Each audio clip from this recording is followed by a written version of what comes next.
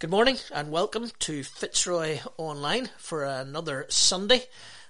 We welcome you if you're a Fitzroy member. We welcome you if you're an associate member from around the world, and thank you for some of your messages this week to tell us where you're listening from. We really appreciate the connection with you, and we are continuing to look at that as we go forward. Announcements are all on the website, so if you want to check into there, you'll find all kinds of things that are happening. Don't forget tonight our Lent journeys, travelling narratives through Luke. We'll come to that in the sermon a little bit later on. That's at 7 o'clock, goes live at 7 o'clock. You can watch it for the rest of the week. There will be other announcements after the benediction, so please wait for that. If you're a Fitzroy member, Family Focus has basically shifted to after the benediction. That might be an idea for the future, but let's not get ahead of ourselves. We'll also be looking today in our prayers at those who've lost loved ones over this past year. And so look out for that as the service goes on. Let's pray before we begin. Lord, we pray that in this time of worship in our own homes, as we try to gather as community alone together, we pray, Lord, that you would come and inspire us, comfort us, challenge us, maybe even correct us. Fill us with your grace and imagination in what we do in our worship and our prayers, are reflecting on your word. We ask it in Jesus' name. Amen.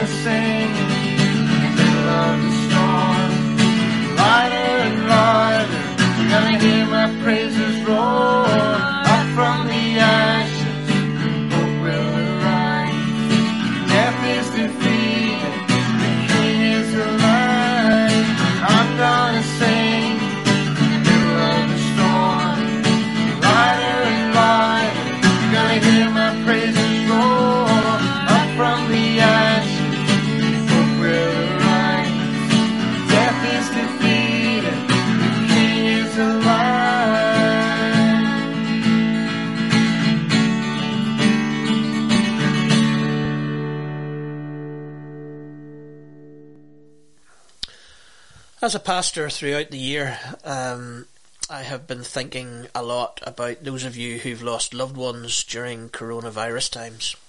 And I've been thinking for the last little while of doing a section in the service that concentrates prayer and reflection around that. And so we're coming to that today. I'm going to read a short verse from Hebrews 4. I'm going to pray. And then we're going to have a video song that I wrote the lyrics to around this thought of what the grieving are going through during coronavirus times. And then we'll have a worship song coming out of that. I want to thank Gareth Black and Eleanor for the co-write of the song, Gareth's video, Eleanor's voice, Gareth's playing. You will see that in a moment or two. So I want to think of all of us, and you will be thinking of loved ones outside Fitzroy, as I do, who've also lost loved ones during this time. Let's bring everyone who has been lost during this last year to God in prayer. Let us pray together.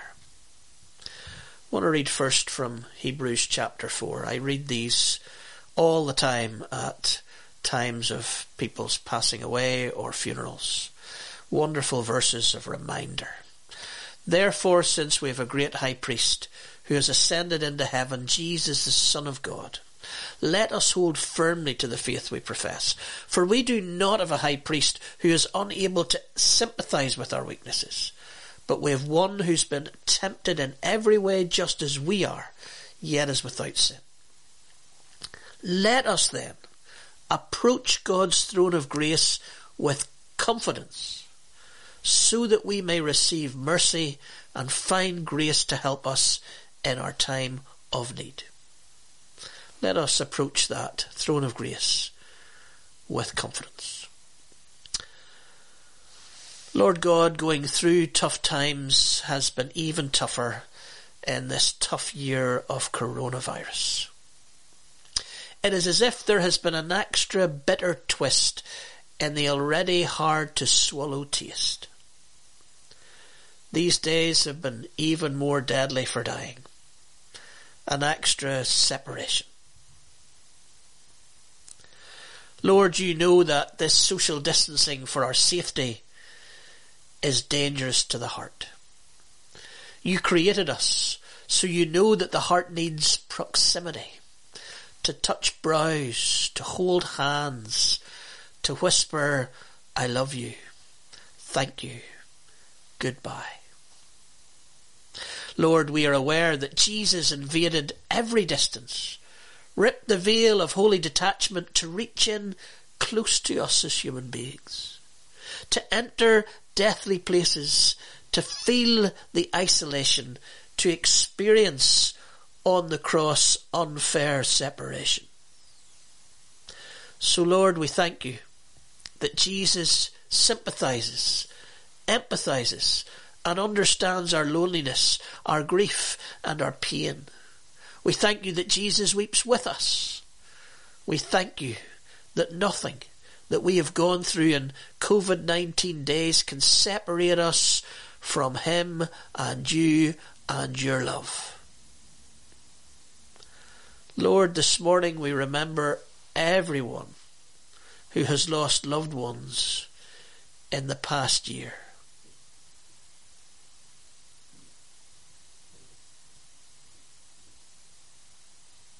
Lord, in these days of hellish distance, may everyone who mourns know that you were as near to their loved one, closer than any of us could ever be. Pour out your assurance and comfort and consolation. Be close to those who mourn as they travel on. Bless them. And Lord, teach them to be gentle with their hearts, not to deny their grief, but to defiantly fix their eyes on you. Lord, may they become reliant on you. May they find hope. May they know your care and repair of their broken hearts. Lord, in these tough days, in a tough year, may all who mourn approach your throne of grace with confidence, so that they may receive mercy and find grace to help them in their time of need. Amen.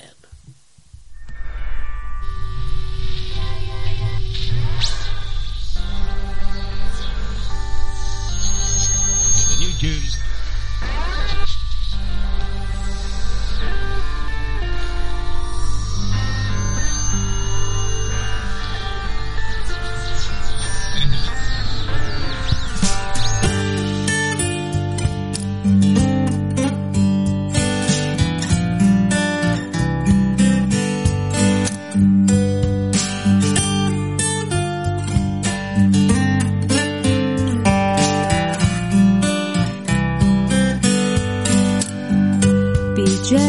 Gentle, my heart, be tender.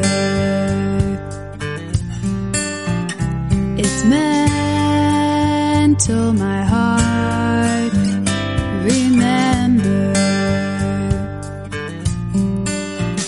that I've never been days like these. So be gentle, my heart, be tender.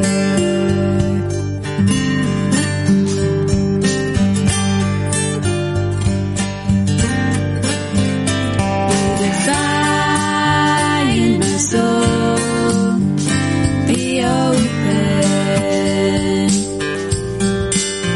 Be reliant, my soul, ever open,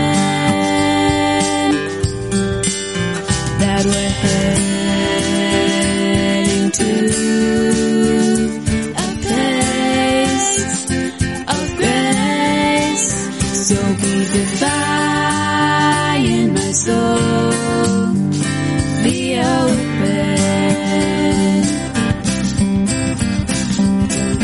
Lie or deny, it's tough.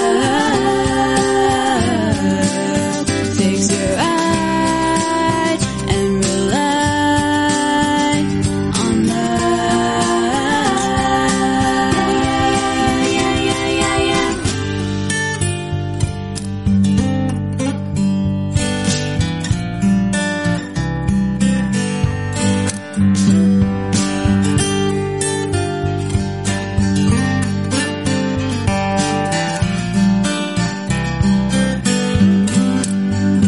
Take care of my heart, it's broken.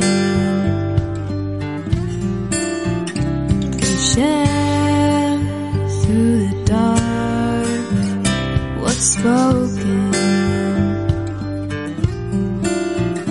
I fall into my knees, so please repair my heart, it's broken.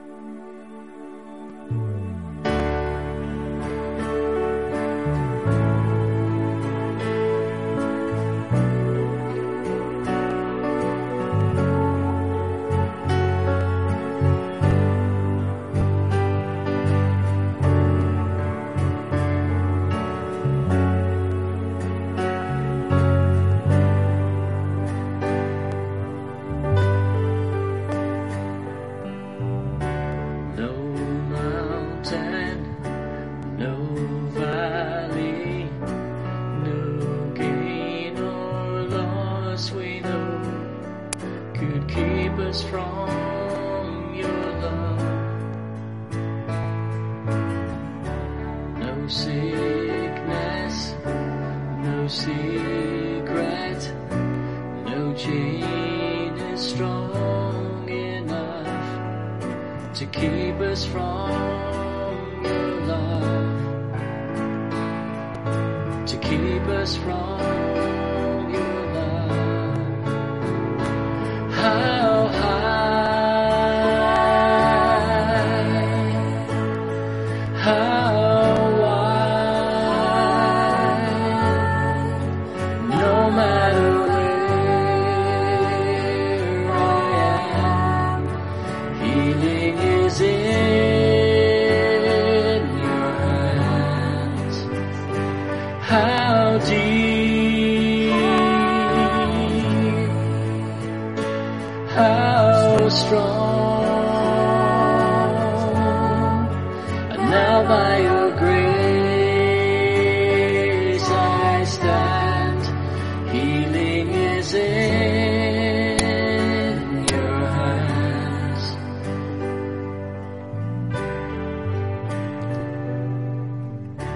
Our present, our future, our past is in your hands. We're covered by your blood. We're covered by your blood. How high, how wide, no matter where I am, healing is in your hands. How deep,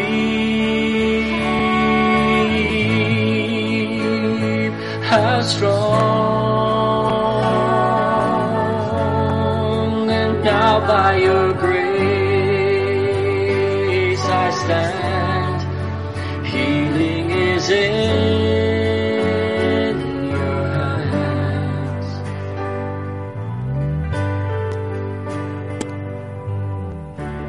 In all things we know that we are more than conquerors. You keep us by your love. In all things we know that we are more than conquerors. You keep us by your love. You keep us by your love. How high, how wide, no matter where I am, healing is in your hands. How deep, how strong, and now by your grace I stand. Healing is in your hands. How deep, how strong, and now by your grace I stand. Healing is in your hands.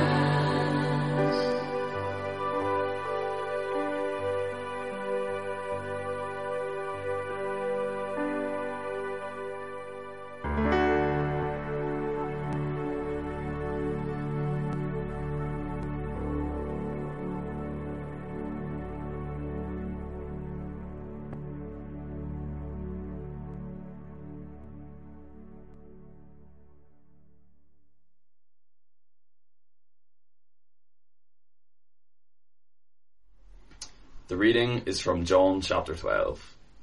Jesus predicts his death. Now there were some Greeks among those who went up to worship at the festival. They came to Philip, who was from Bethsaida in Galilee, with a request. Sir, they said, we would like to see Jesus. Philip went to tell Andrew, Andrew and Philip in turn told Jesus. Jesus replied, "The hour has come for the Son of Man to be glorified. Very truly I tell you, unless a kernel of wheat falls to the ground and dies, it remains only a single seed. But if it dies, it produces many seeds.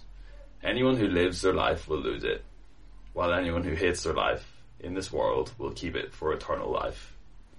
Whoever serves me must follow me, and where I am, my servant also will be. My Father will honour the one who serves me. Now my soul is troubled, and what shall I say? Father, save me from this hour? No, it was for this very reason that I came to this hour. Father, glorify your name." Then a voice came from heaven, "I have glorified it, and will glorify it again." The crowd that was there and heard it said it had thundered.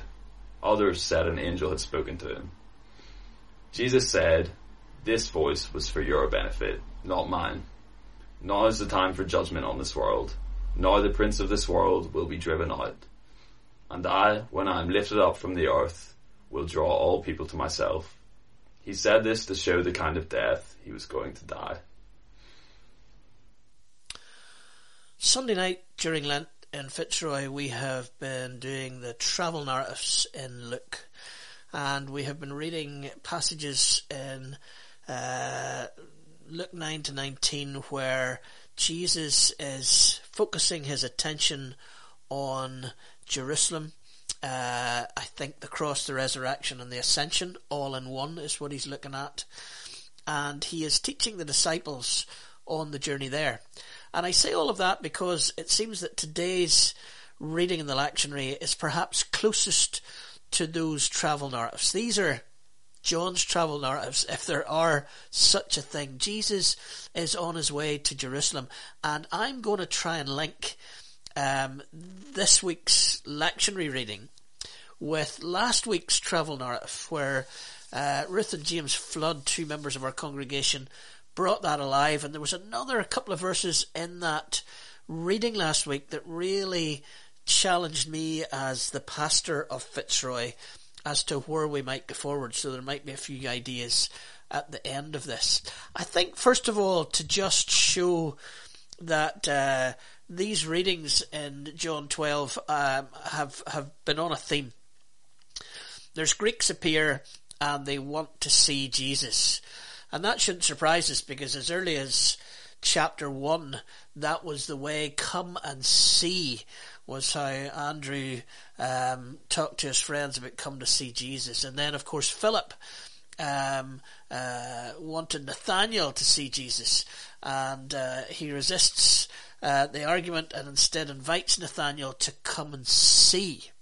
And then in chapter 4 we have another incident where the Samaritan woman, after her near conversion experience, goes back into a town and asks them to come and see this Jesus that she's met. Come and see. It's an evangelistic kind of thing, and it's right here in John 12. And we are going to see something about Jesus that the disciples are maybe not going to be very happy with in a moment or two.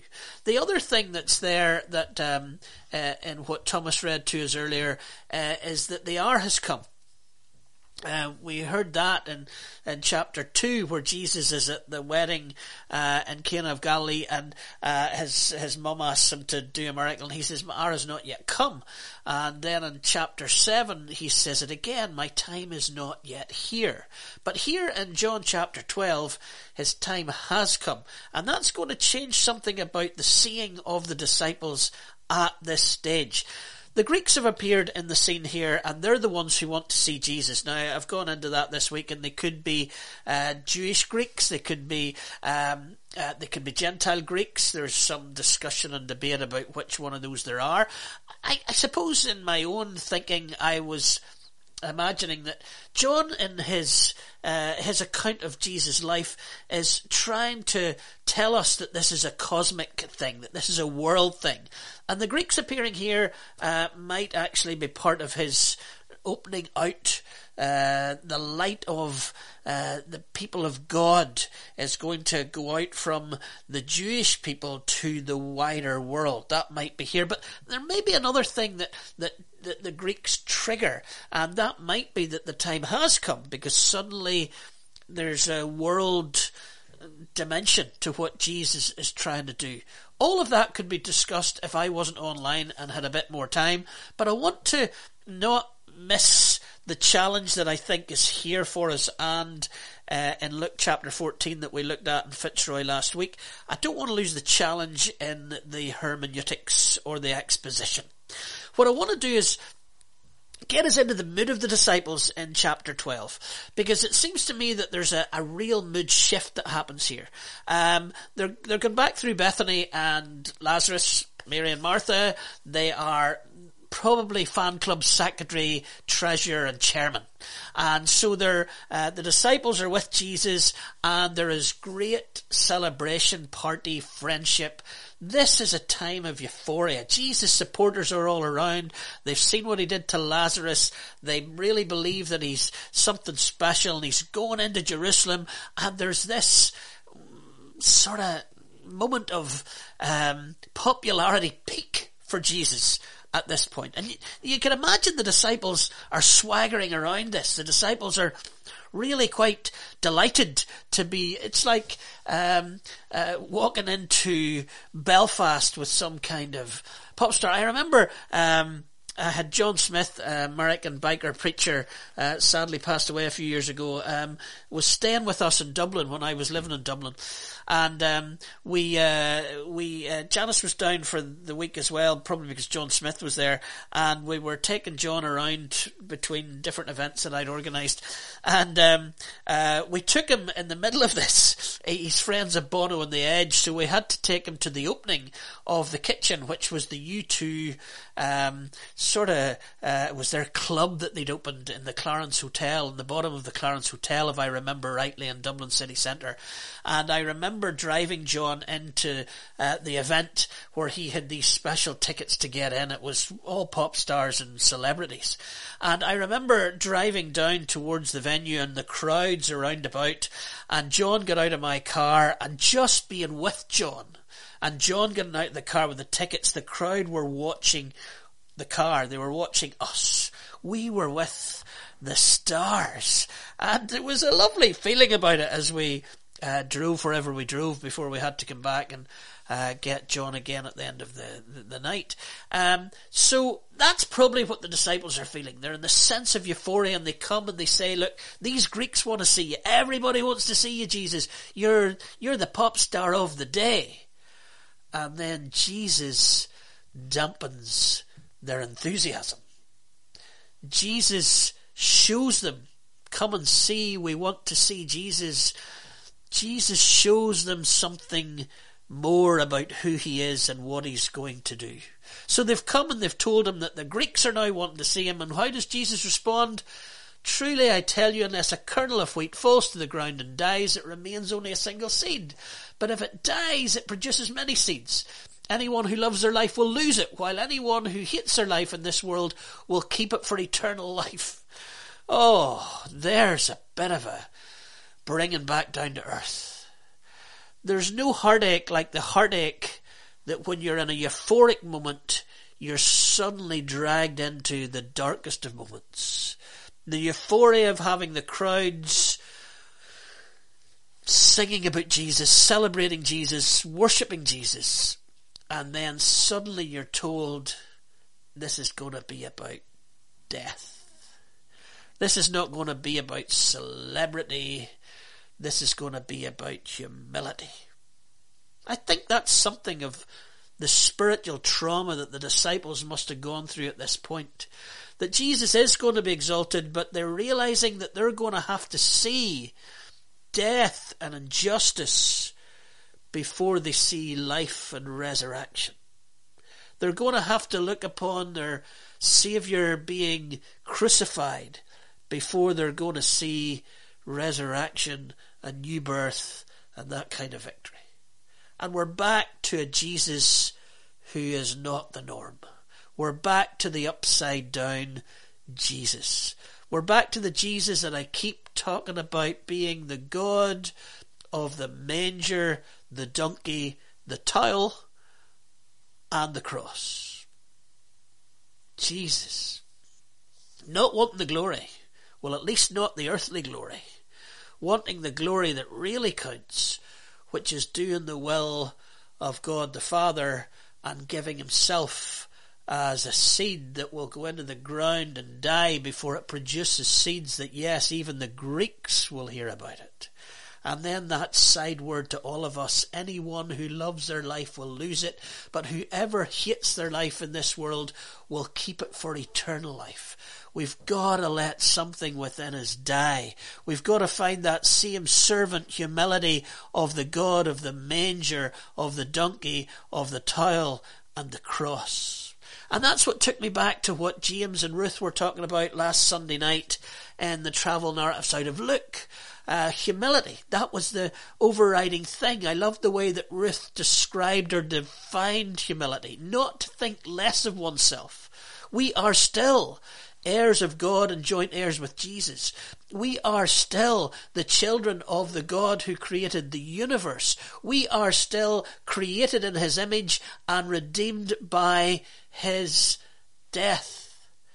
But we got to think of oneself less. Not to think less of oneself, but to think of oneself less is how Ruth found that definition. We've got to realise that it's not about us, as Jesus realised it wasn't about him. We've got to realise that this is about us serving others in humility. And then I love the way James took that into our prayers. And I loved the way that he went on the Below Deck, whatever that programme is. Sorry, James, I haven't watched it since. You haven't really enticed me to the programme. But you really did speak into my life.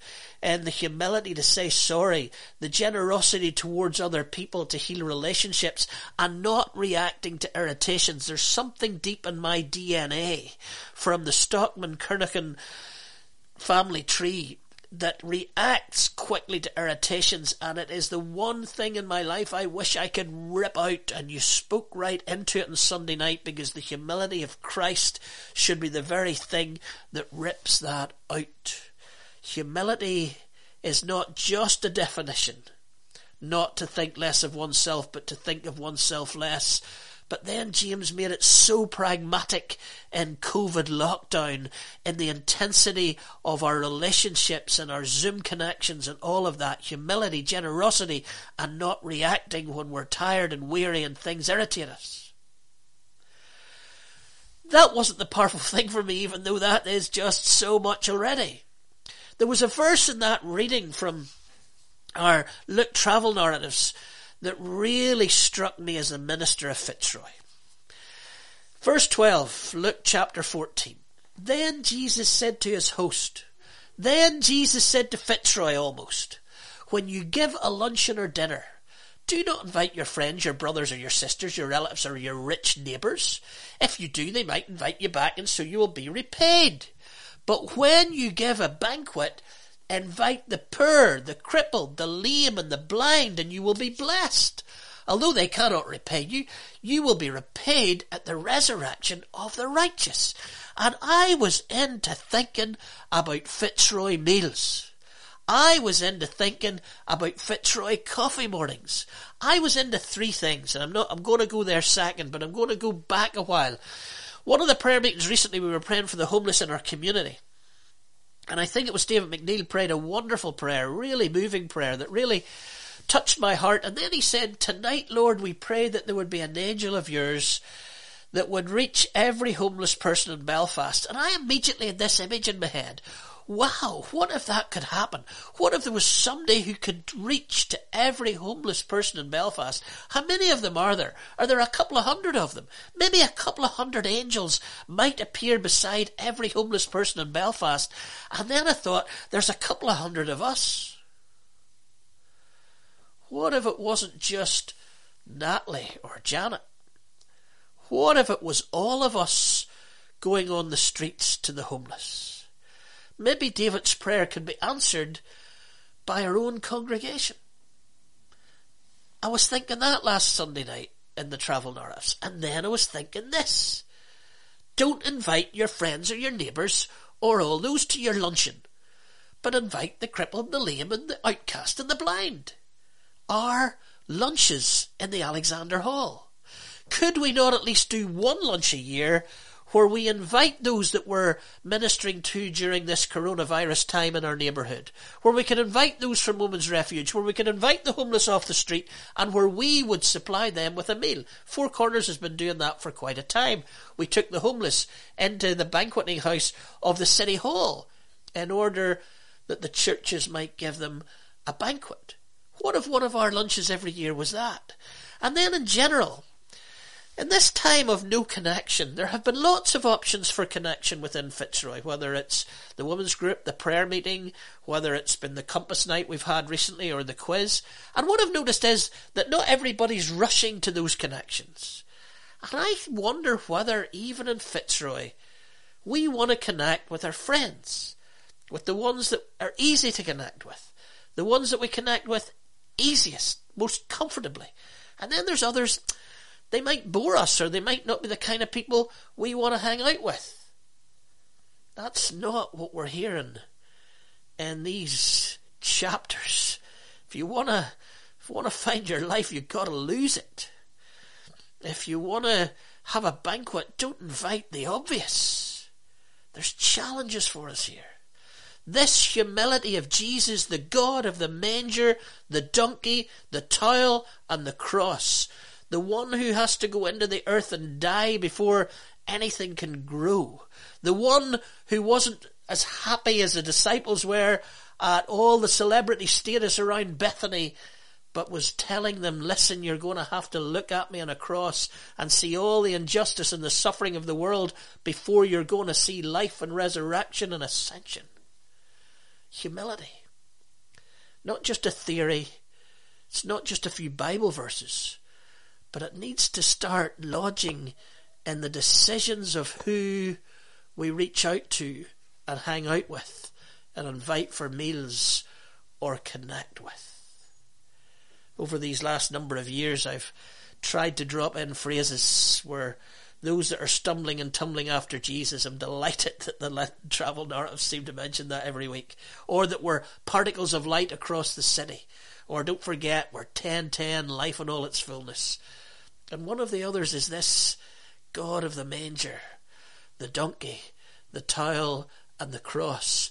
Because if we could get that image of Jesus' humility into our decision making, it wouldn't only change us, but it would change the people we invite. It would change the connections that we make. Humility. Not thinking less of ourselves, but thinking of ourselves less than the ones that Jesus would have us serve.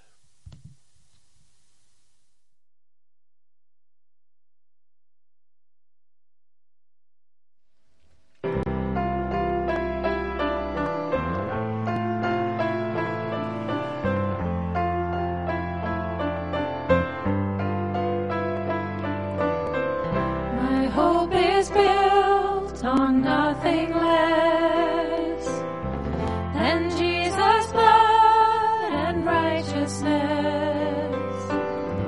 I dare not trust the sweetest frame, but wholly trust in Jesus' name. Christ alone, cornerstone, weak made strong in the Savior's love.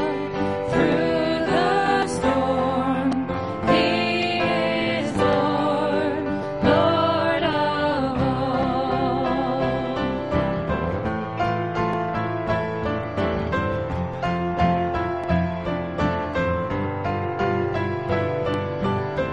When darkness seems to hide His face,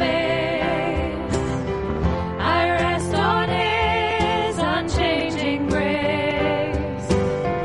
In every high and stormy gale, my anchor holds within the veil. Christ alone, cornerstone, weak made strong in the Savior's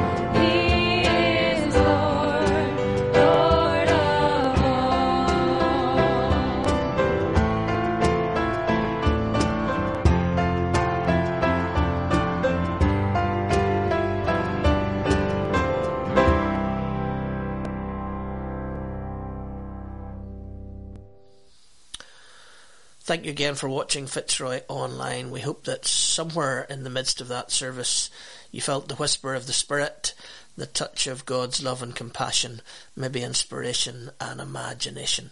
If you listen after the benediction, you might have announcements and there may be a few funnies from the Tacky team. As a result of what we did in the service, remembering those who've lost loved ones, etc., I thought rather than us do a communal prayer of benediction this morning, that I would pray a benediction I use often that might be meaningful to all of us, whatever we're going through in these days. Let me pray a blessing, a benediction over each one of you. We pray that God, you would give us faith to believe the truth and the right at times to ask why. God, give us joy in life's fulfillment and the right at times to cry.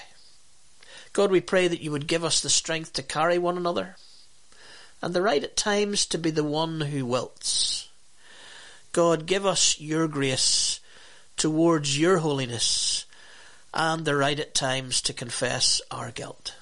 Father God, we pray that you would show us a bigger picture of life.